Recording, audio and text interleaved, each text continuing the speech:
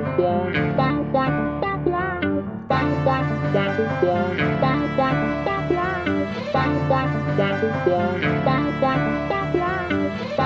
and welcome back to Pokemon Radio. We're your hosts, Derek and Ceci, and thank you for joining us for another episode of Professor Oak's Pokemon Talk. Now, unfortunately, Professor Oak is unable to join us because he startled a group of Tynamo in Chargestone Cave and electrocuted himself.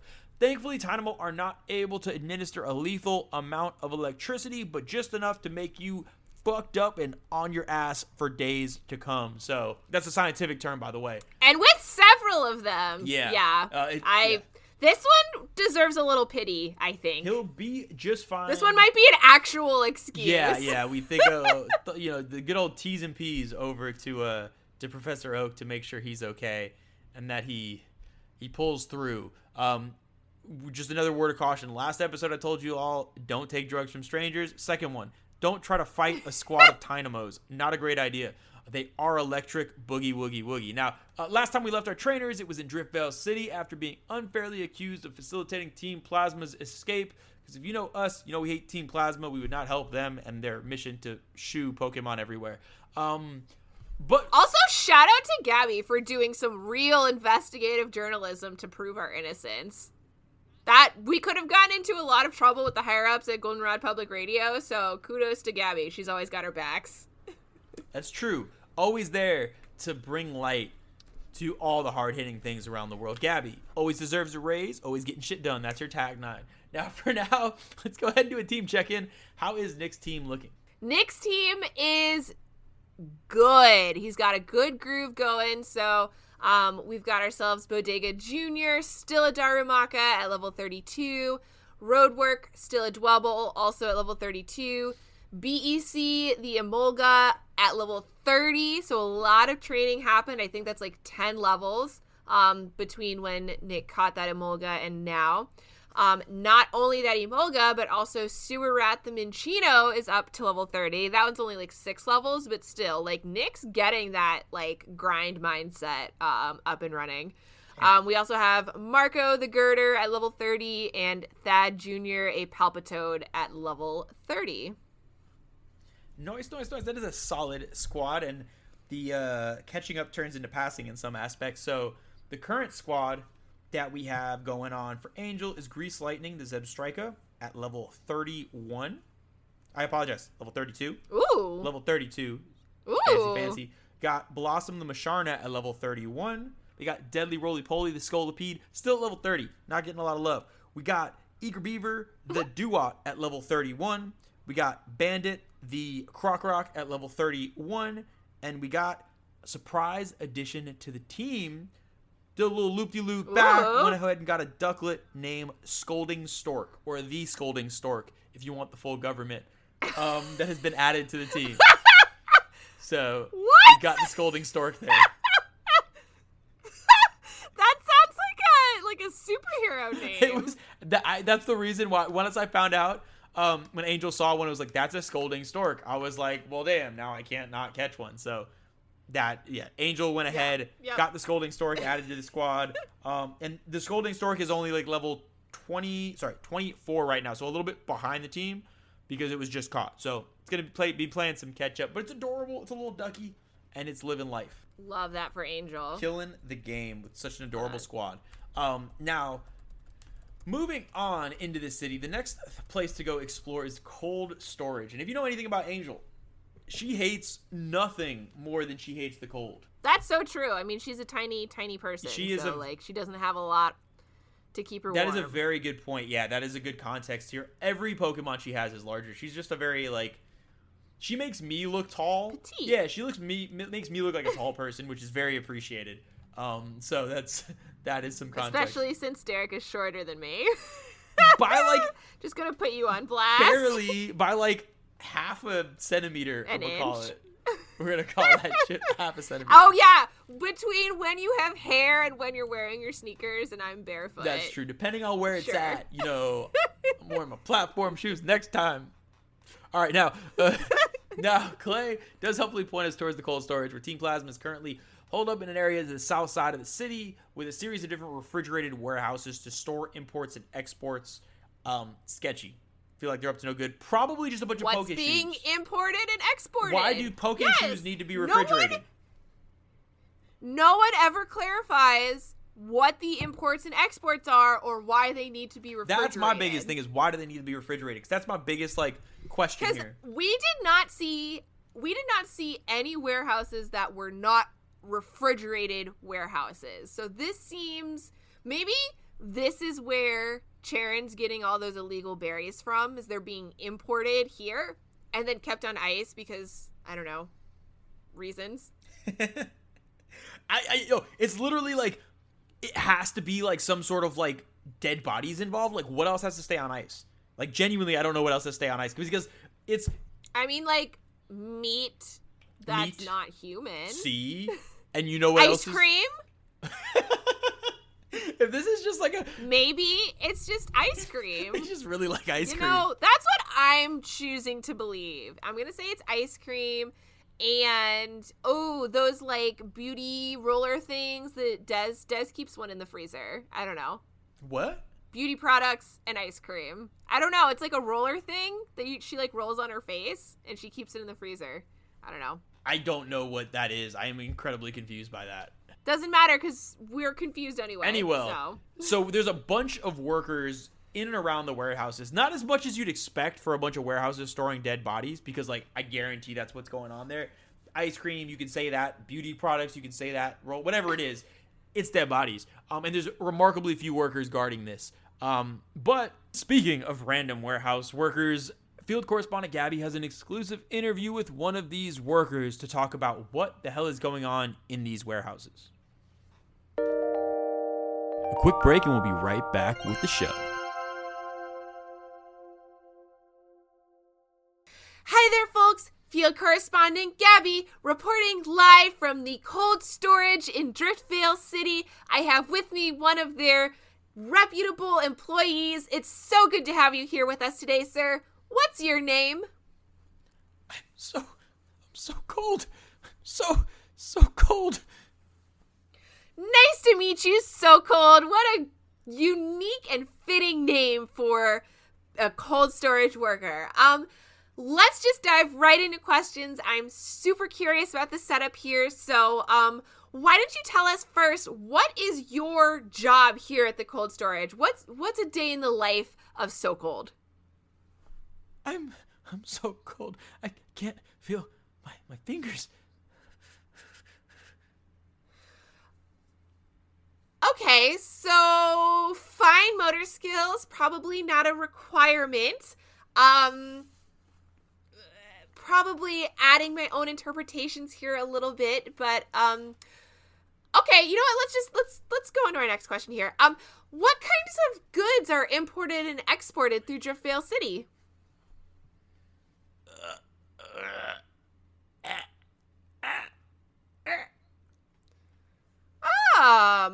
Okay. I'll have to Google that.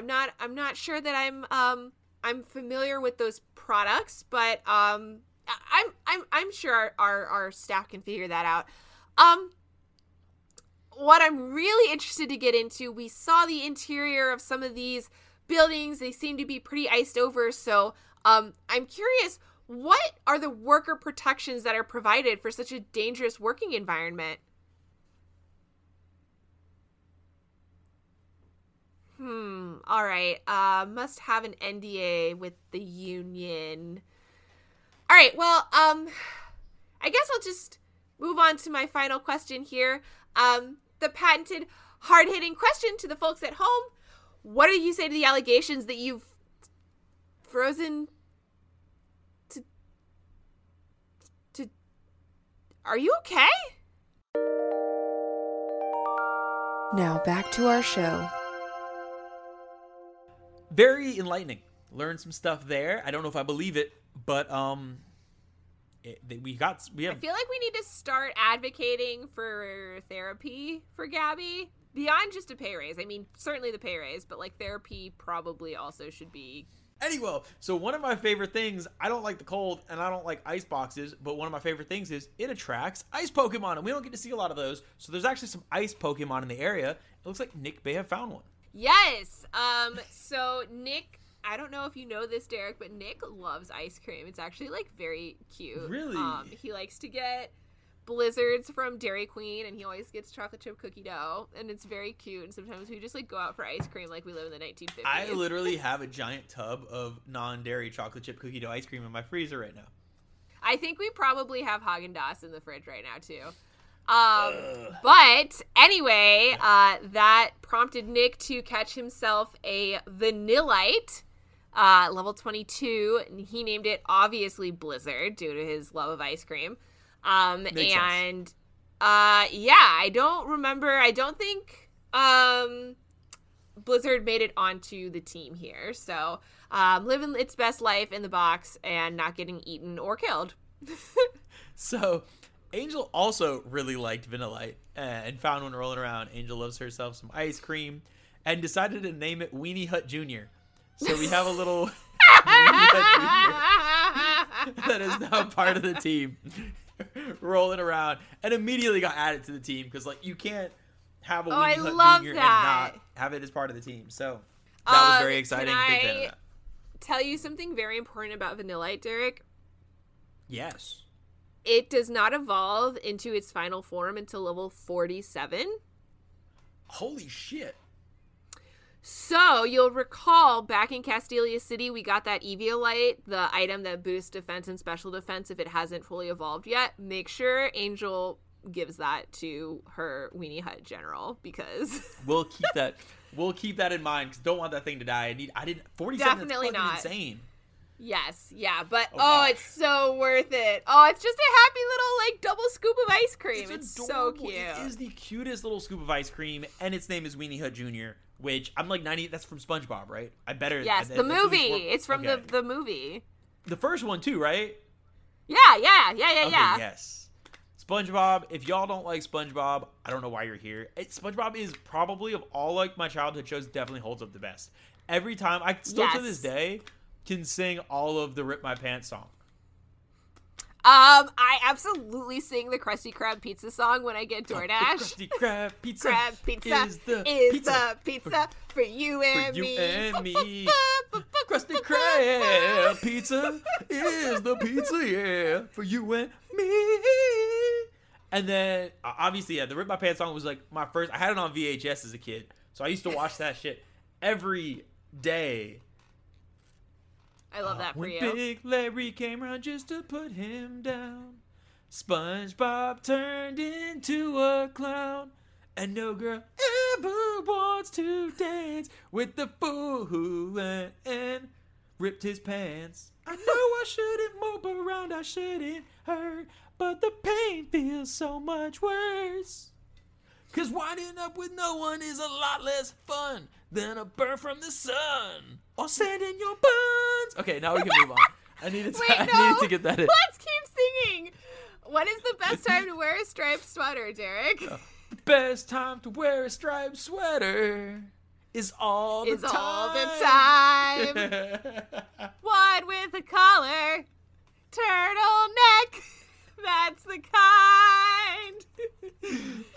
What else? Oh gosh, I feel like there's more SpongeBob songs, but those are F the first is for fun.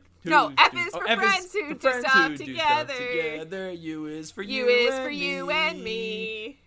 N is for anywhere and anywhere. Have it all down here in the deep blue sea. Then or the remix. F is for fire that burns down the whole town. U is for uranium. Bombs. N is for no survivors. When you and then it just goes. Oh, it's a great song. SpongeBob, the greatest thing of all time. I think. Yeah. Yes. Agree. And shout out to Clancy Brown. Just real quick shout out to Clancy Brown, the dude who does the voice of. I think he sings the song in the beginning, and he also does Mr. Krabs. He's also one of my favorite. He's also in Lost, which is just an important thing to say. Oh, dang. Great person. Yeah. Derek does weirdly love Lost, so. Too much. Way too much. Moving on from that wonderful musical we just had, inside the warehouses are patches of ice that we need to be able to navigate in order to safely move through the building. Thankfully, there's like random rocks and like barriers, so when you just go on the ice, you don't slip forever. You do smash into random rocks and walls to stop you. and have to figure out how to like navigate to get out. Where's OSHA, Derek? This is such a safety hazard because this is people's workplaces. We encounter workers inside of these warehouses and they're just expected to walk across slick ice or stop themselves by smashing into rocks. No. Yeah. This raised a lot of red flags for me, Derek. I was not into this. Oh, Angel was not having it. Thankfully for her, again, super tiny person, so there's not a ton of momentum going. So I think she hit the rocks way lighter than I did. I was smashing into the motherfuckers. It was not a good time. It was very painful. Not a good ton of good to say about it. Plus, you're cold the whole time. And it's just like, it felt like I had like an ice box where my heart used to be. I was so cold. So cold. Oh, so cold. I mean, I don't know if you had a heart to begin with, Derek, but that's fine. Did you not see the Omari? Do you not know that song? No. On the musical train, I got this ice box where my heart used to be. I'm so cold. I'm so cold. I'm so. The Omari on it? You just little. No. Oh, it's a great song. A wonderful song. The whole music video is in an ice box. Fake mist coming out of the mouth. Great time. Now, inside the warehouses, once you get past that towards the rear of the building, there is a small little frozen alcove, and inside is Zinzolin, one of the 7 sages, and a group of Team Plasma grunts. Makes it sound really mystical for just a group of people trying to put shoes on Pokemon, but makes it sound fancy. Now, I still don't understand, like, how many of the 7 sages have we met at this point, Derek? I don't know anything about Team Plasma. I'm gonna be straight up. I don't know who any of these people are. I don't know what their goals are. I don't know their structure. It's super fucking We confusing. know what their goals are. Is putting shoes on Pokemon. Come on. Okay, sorry. Yes, sorry. But, I mean, okay, I don't remember who told us that they're the 7 sages. I think we've only met 4 at this point, and I only remember their names because you made fun of them. So there's Getsis, who we've run into a couple of times, who's an asshole, who's like maybe the leader, of the 7 sages, is the prime minister to end being king, I think, in our like British analogy. And then there's Bronius and Gorm, because you made fun of their names. And now there's Zinzolin. Like, these are the dumbest names I've ever heard in my life, Derek. No, it's true. And we still have 3 more. It's like someone stuck their hand into the pouch of bananagrams or Scrabble letters and then just like threw them on a table and we're like, guess your name is Zinzolin now. Maybe that's part of the cult, like, initiation, is you get like a new Team Plasma name, and the way that you do it is by grabbing Scrabble tiles and like throwing them on a table. Yeah, maybe that has to be it, because I don't understand these names. There's no like rhyme or reason. There's not like a pattern to them. I don't even think they're playing on any sort of words. They're just fucking weird. So either way, we meet another sage. Ooh, whatever. And Zinzolin demands that the grunts protect him, and we spring into battle. And who else is there to help us but Cheren? Whoa. Honestly, at this point, I'd rather just fight all the grunts on my own.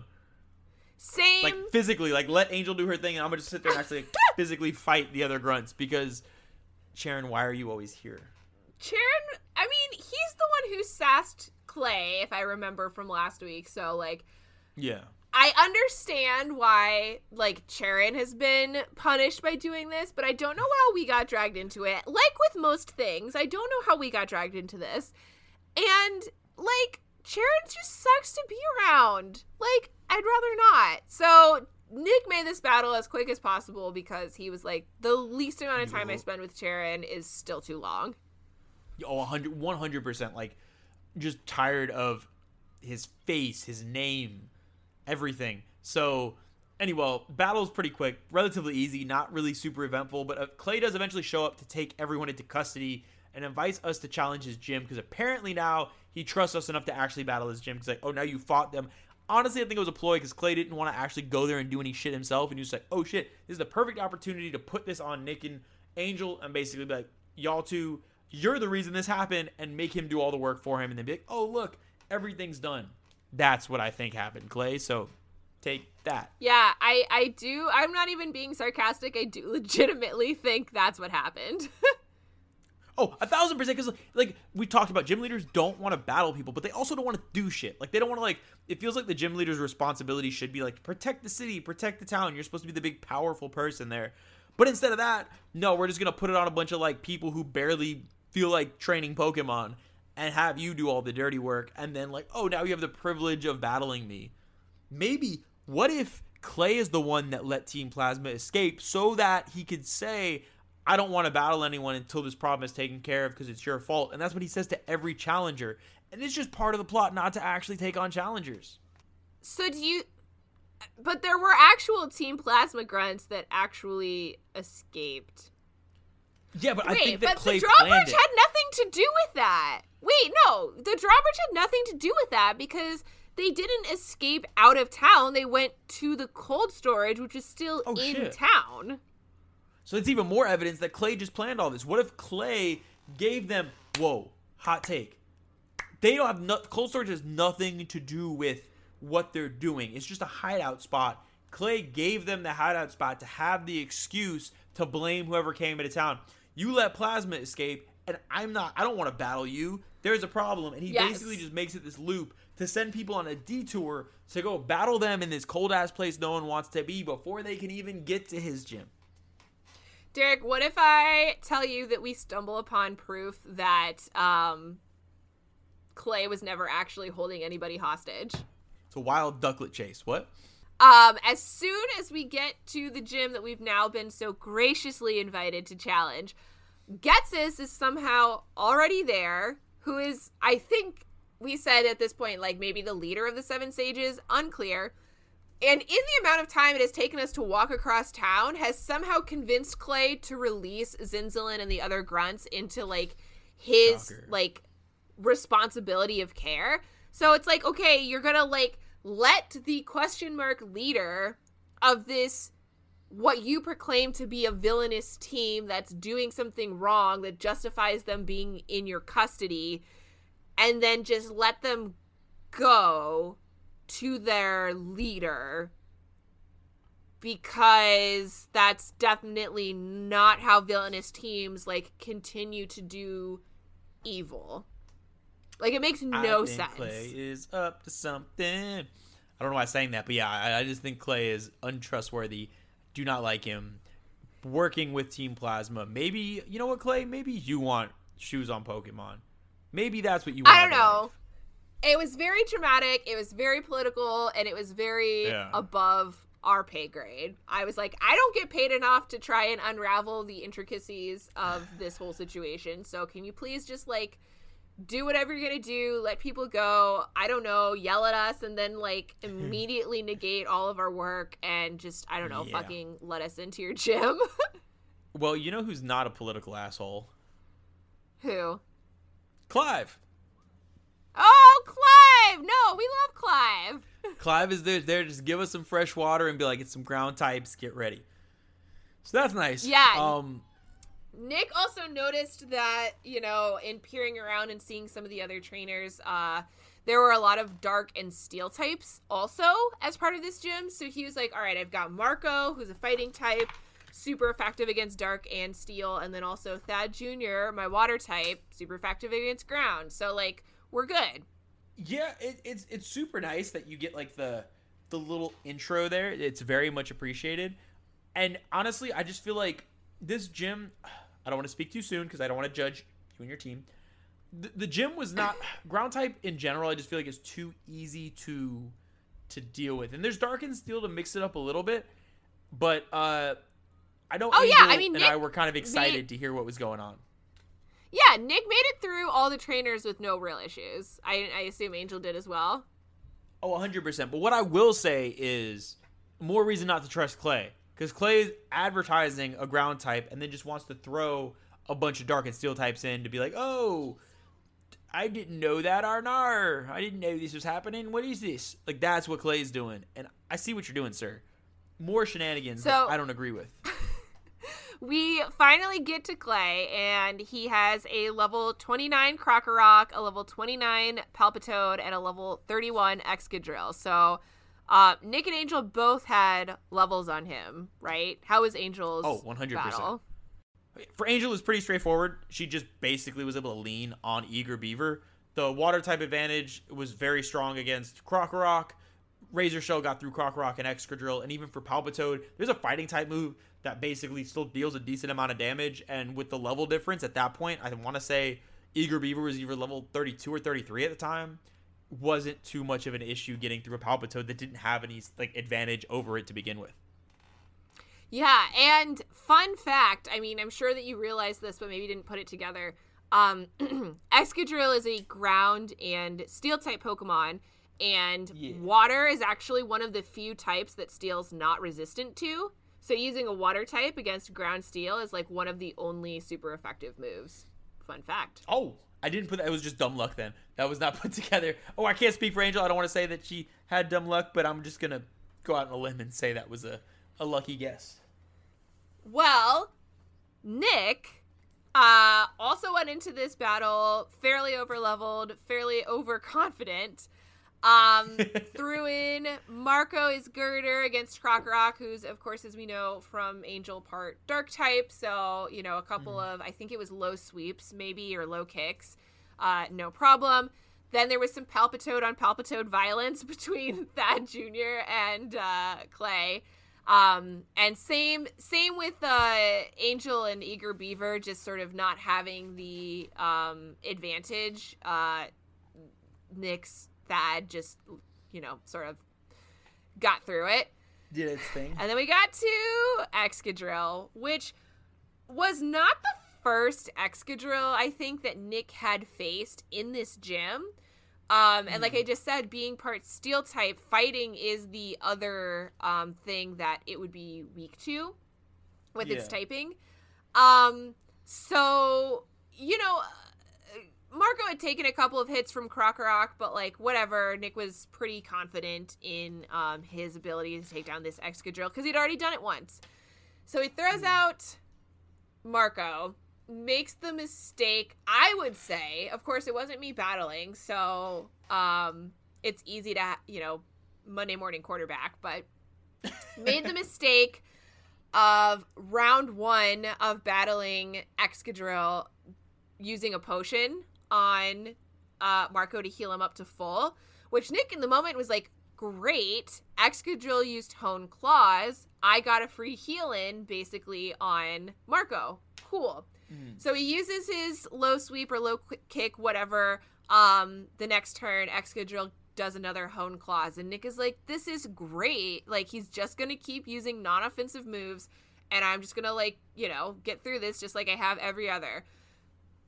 My friends, my listeners, my sweet, sweet Derek, I'm sure you can see where this is going if you've ever battled Clay, because now that this Excadrill has done not one but two Hone Claws, he just immediately started doing Metal Claw.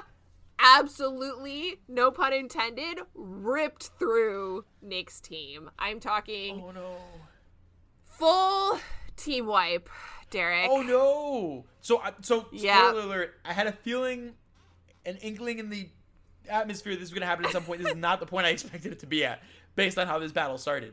Oh, no. Yeah. Oh, no. Yep. Not, you know, for lack of trying on Nick's part, the Excadrill survived with literally less than 10 hit points, which, I mean, you know, Nick maybe could have gotten out of it with one Pokemon still alive, but such was not the case.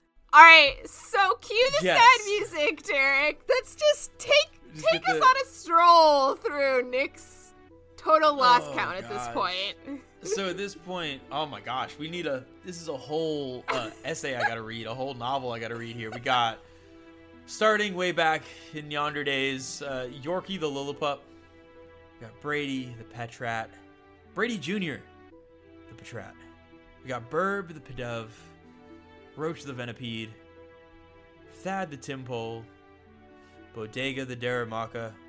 You gotta insert the 1 year later. Start talking to SpongeBob stuff. Bodega Jr. the Darumaka. Roadwork the Dwebble. Beck the Emolga. Sewerrat the Mincino. Marco the Girder.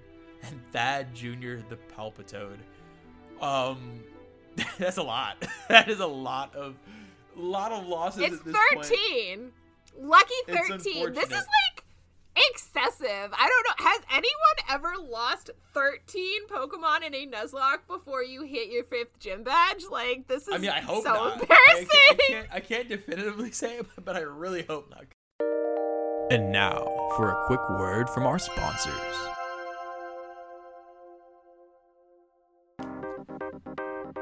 Are you someone that's always wanted to explore the Poke world? Are you someone that likes to take on challenges, explore the world in a different way, be different, be innovative? Do you care about living creatures and want to really experience the world to its fullest? Whatever you do, please don't fucking do a Nuzlocke. You'll watch everything you care about die. Everything. You're gonna find new friends, make new friends, go with them, grow with them, and they will die brutal deaths right in front of you. You will hold them as they breathe their last breaths. Their last words will be, "Why did you do this to me? Fuck you, I didn't have to die. I could have been healed and put in a box." It is terrible. Everyone will hate you. Why would you do this to Pokemon? It's a choice. This isn't even like forced on you, bro. You're literally fucking choosing to murder Pokemon for fun? For your enjoyment? What kind of fucking psycho are you? Fuck you. Don't do Nuzlocks.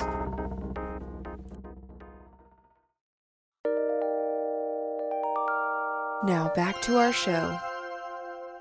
Oh, God, Derek. So this was just, I felt so bad for Nick. Well, because now, like, thank God, or thank Arceus, he's been catching all these random Pokemon because, like, I don't know what else he would have done. Yes, so he did have to, as the overlords put it, scurry back to the Pokemon Center and he put together a brand new team based basically on what he had available in his box.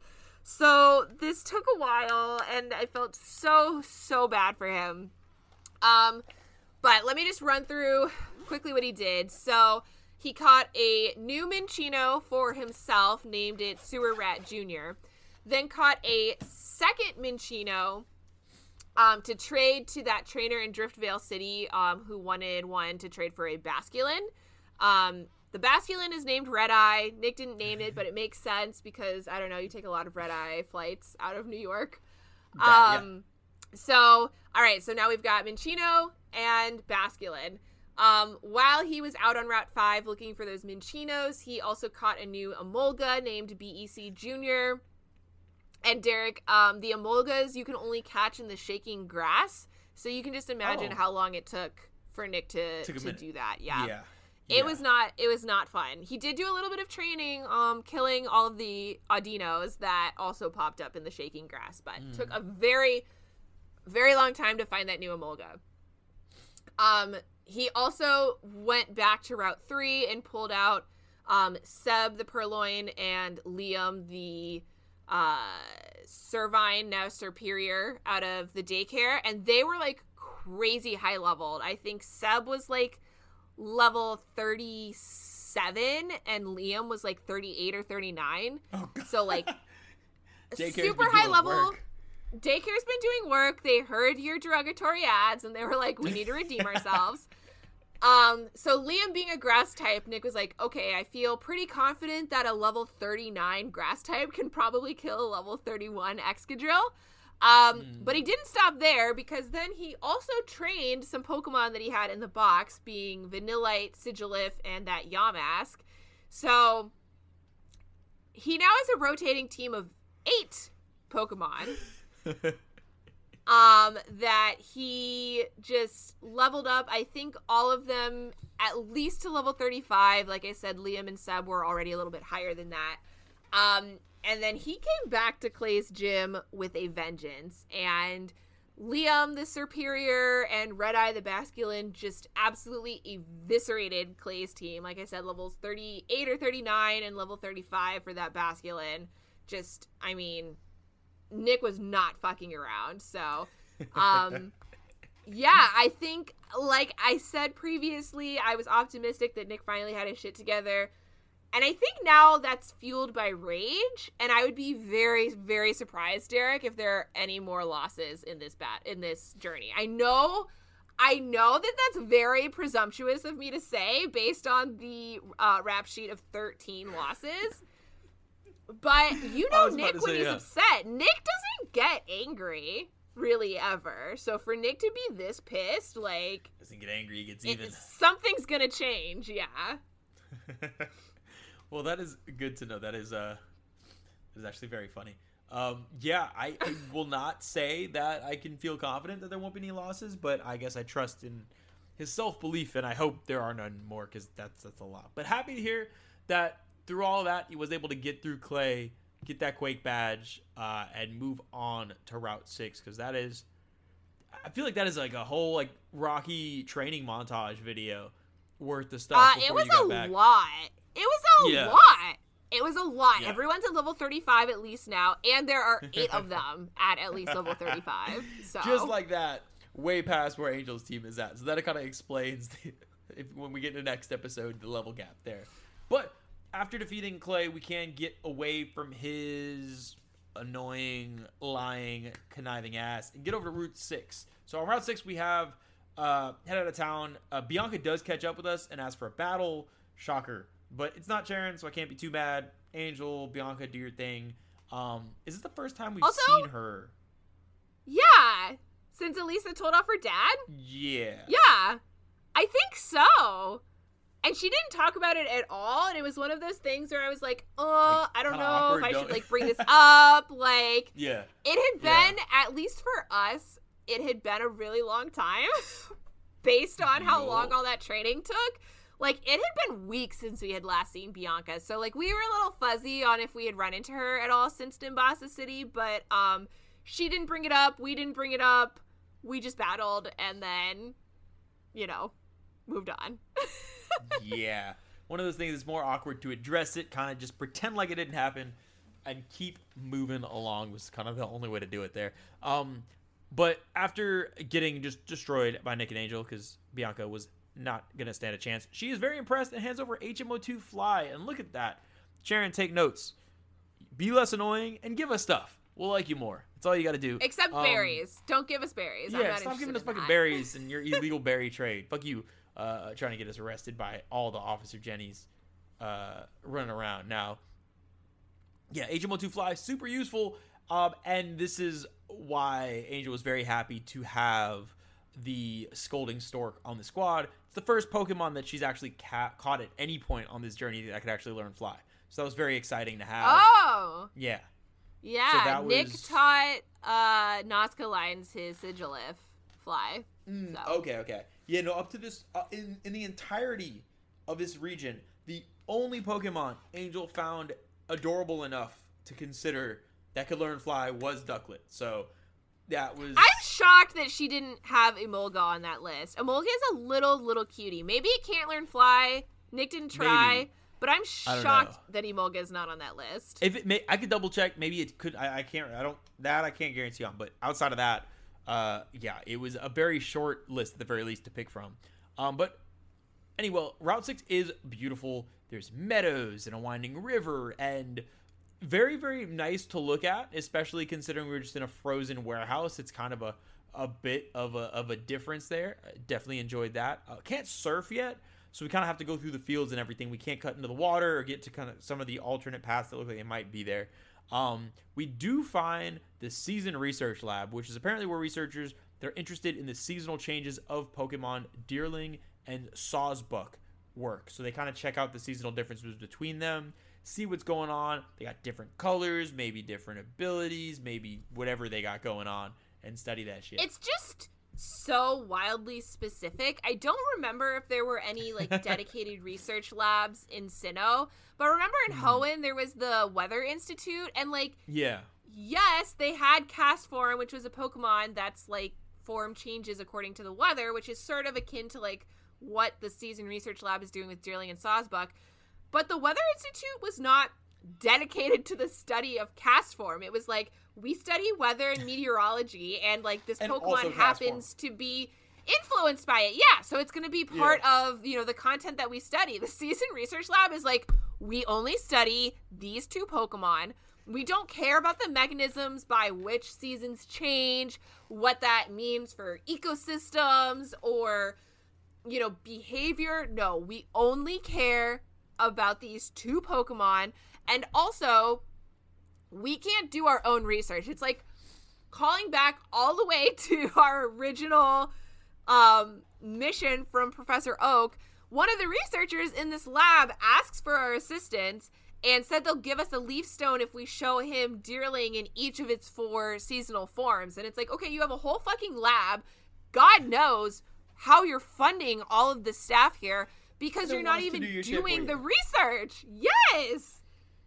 It was like as both of us as people who've worked in the sciences and like received federal at least funds for doing science, like that shit would not fly. You have to do so many reports and shit. Like, how are they getting away with this?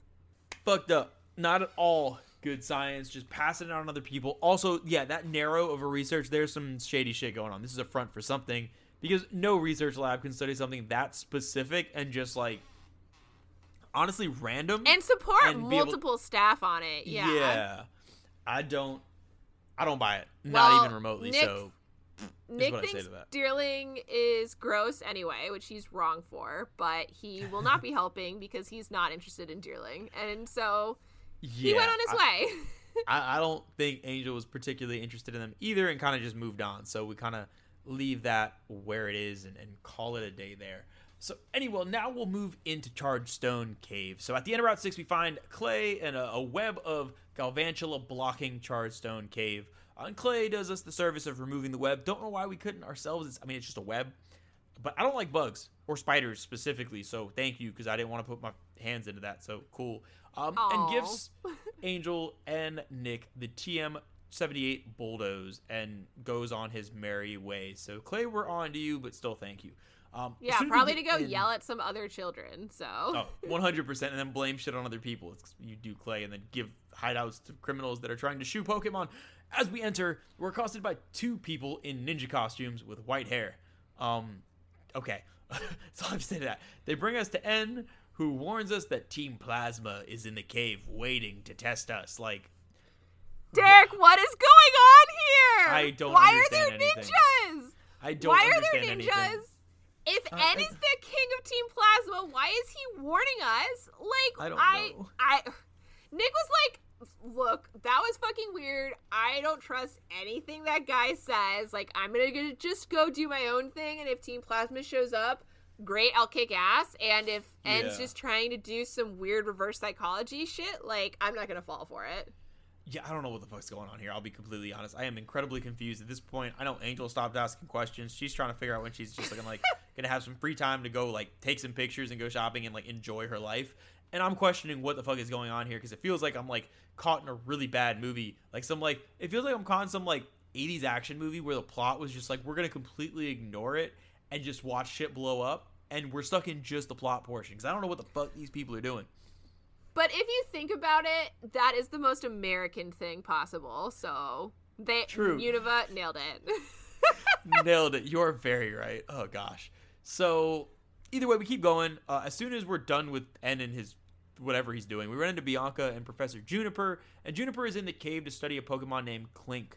And Bianca's now, I guess, her like bodyguard, chilling around. I'm cool as long as it's not Sharon. Do your thing. I don't mind seeing you around. I have more questions. I have more questions, Derek. Wait, what? What did I? All right, one. No, didn't Bianca just have her own bodyguard in Castelia City when her own Pokemon got stolen? That little girl. Right. Why are there so many bodyguards? Like, why was that little girl a bodyguard? Why is Bianca now a bodyguard? Why do so many bodies need guarding? Why is Bianca qualified to be a bodyguard if she also needs a bodyguard? Like, why not just go straight with the first bodyguard? I'm so... I can't, Derek. If you haven't been able to... At this point, Angel and I have both stopped paying attention to what anyone says and are just trying to power through. Nothing makes sense. I don't know who's guarding who. I don't know who is the leader of what. I don't know who's a sage. I don't know who's a wizard. I don't know who is a fucking, like, mythical creature. I've given up. All I know is there's a cave, and we're supposed to get to the end. That's as much as I can understand at this point. And we don't have a bodyguard. That's all I know. There's a cave we got to get through. We don't have... you have Angel. That's, like, basically the same thing. Okay. Essentially, if y'all don't know, despite her... incredibly tiny demeanor, she is quite scary and can probably whip some ass. So I guess that is true. Very fierce. We do. Yeah, she's quite fierce. So that we do have that going for us. Juniper gifts our trainers with a lucky egg, which increases the amount of experience points a Pokemon gets. Nick is excited. You can continue to get everything super high leveled and kick some ass. Can't die if you're over leveled. Probably. Bam, that's what I always say with the probably in all capitals. Now, further into Chargestone Cavern, we find these like glittering blue boulders and floating stones. I feel like this is dangerous. If it's charged stones and there's electricity and there's like static and shit, I don't know why we're supposed to touch them, but we are. Yeah, these floating stones are like somehow magnetically charged or statically charged. They're like attracted to the blue boulders, so you can like push them out of your way, but like, yes, seems very dangerous. They look Another suspiciously question for OSHA. Yeah, like they look suspiciously electrically charged, not just like electromagnetism, but like full on fucking electricity. So as one does, it's all the Angel was like, dynamo. I don't know. I don't know. Angel was like, Derek, you push these. I don't want to die, and I just said yes, okay. So that was basically the entire venture through this portion of it. Yeah, there's like a middle portion of this cave that Nick and I also were just like very confused by and bored by. Like we pushed some of these floating stones, then Bianca and Juniper catch up and tell us more about Clink, which Nick is like, he is interested in. It's Gears, you know, it's Nick, he's into it, but like he's got 8 Pokemon that he's got to juggle at this point, so he was like, okay, that's cool, that's fine, like go do your thing, I'm not here to catch a Clink, you are. Okay. Yeah. There was no interest. I know for damn sure Angel was not interested. I was barely holding on to interest. And this place is just so many like diverging paths. I don't know where we were supposed to go. We ran out. I didn't buy enough repels, so sorry, Angel. And we were just running into shit constantly, trying to run away from Pokemon, hide behind corners. And then, what do you know? More white-haired ninjas show up to tell us the Team Plasma's in the basement of the cave. Why are there ninjas? That still hasn't been answered. I don't want the answer to this point. I want to get out. So much happening. We're just trying to get through this cave. Like, we just want to get to the next town and battle the next gym leader. And there's just so much happening in this cave that Nick is, like, already frustrated by having had a team wipe, you know, weeks at this point earlier. And he's still just like, And y'all know how I feel about caves. So I don't want to be here, period, let alone all the confusion with more white-haired ninjas. And now for a quick word from our sponsors. We're the Nugget Brothers. We're in this cave. We're not really sure how we got here. But now that we're here inside this cave, we'll give you a nugget just for fun. If you can find the Nugget Brothers in the bottom level of a treacherous cave near you, we'll gift you a nugget as a prize, because someone needs to reward you for suffering through this place. Go find the Nugget Brothers in the cave. Make sure you buy super repels. If you find us here inside this cave, we'll make it worth your while.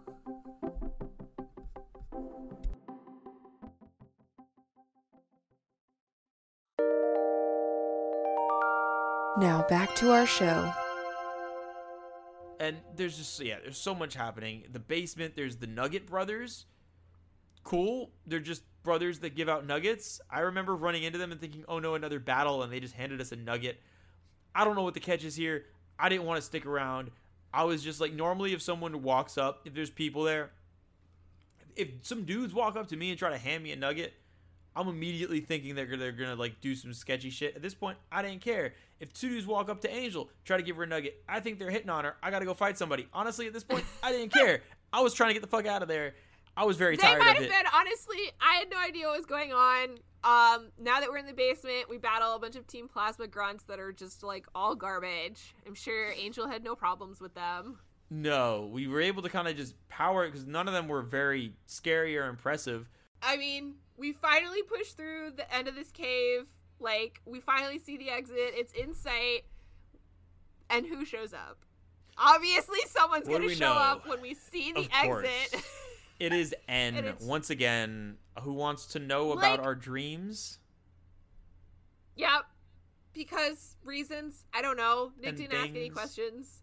And honestly, so at this point, and this is what leads to this, because we've been kind of alluding to a potential Pokemon death here. at this point, Angel's so annoyed and just so sick of everything going on that she's just like, just get me the fuck out of here. I don't even care anymore. So, we get into this battle. No. There's a boulder, a Pharisee, Joltik, whatever it is. Yeah. As I've mentioned earlier in a previous episode, Deadly Roly-Poly's kind of been neglected, is sitting around level 30, hasn't been leveled up a bunch, was trying to level him up to catch him up, threw him out there, and was kind of just attacking, not paying much attention. She was like, basically like, go do your thing. I don't want to be here. And a critical hit landed, and Deadly Roly-Poly is the first loss for Angel's team. Little Buggy Man got squished. Is very dead. Cue the sad music for Angel.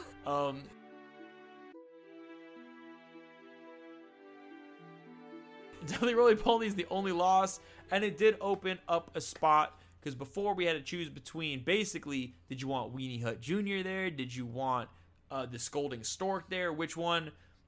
It ended up working out. Now, Scolding Stork has a full-time role in the roster. A little under-leveled for right now, but did come on to replace the Deadly Roly-Poly. I guess if she had to lose someone, like, Scolipede is rad, but So, Nick obviously crushed this team because he was like 10 levels higher than at this point. Yeah, it is a mess. I assume at this point Nick is going to crush everything. It's like the Michael Jordan meme with I took this personally, and everything is just going to be like crushing everything. Yeah, that's not a surprise there. Honestly, once Deadly Roly-Poly died, there was not much of an issue with that. Some of the other Pokemon had gotten kind of over-leveled, and especially Zebstrika. Because Zebstrika no new Flame Charge, it was just going in on Pharisees and Clinks. So it was basically and running through the cave. Too. Yeah, there was no. Yeah. It was very okay because of the bug. Yeah, it was very much just running through everything. But not even just this battle, through the cave itself, because there were no repels. Lots of Clinks and Pharisees died in the making of this episode. So after the battle, Bianca and Juniper also arrive at the exit magically, and were of apparently no help. And gets really snarky with Juniper and is like, "Yeah, you're a bad person. Why do you research Pokemon? I want to put shoes on them." Yeah, that's my reenactment. Made no sense. Your reenactment or ends actual commentary, so so I did perfectly. Juniper like kind of just shrugs it off. Everyone leaves, finally leaves us alone, and we're able to, in Angel and I's case, wander in the wrong direction a couple times, but eventually make it out of this hellscape that is Chargestone Cavern or Cave. Fuck you, Chargestone. So thankful to be out. It was a mess, and thankfully, on that note, because I am too annoyed to talk about any other places, that's going to wrap it up for this week's episode. Going into next week, we're going to get to Mistralton City, Route 7, Celestial Tower, and the Mistralton Gym. But for now, this has been Pokemon Radio with your host, Derek and Ceci, and Professor Oak's Pokemon Talk. Ceci, hit him with the social media. If you are on Instagram or Twitter, you can find us at Pokemon Radio Pod. If you listen to the show on Apple Podcasts or Spotify Podcasts, please leave us a rating and a review there. And no matter where you listen to the show, please subscribe or follow on whatever platform that might be. This show is made possible by support for your Goldenrod Public Radio subscription from listeners like you. Always remember, in the Pokemon system, Unova trainers are considered especially talented. In Castelia City, the dedicated trainers who challenge the Pokemon League are usually members of an elite squad, but not Nick and Angel. These are their stories.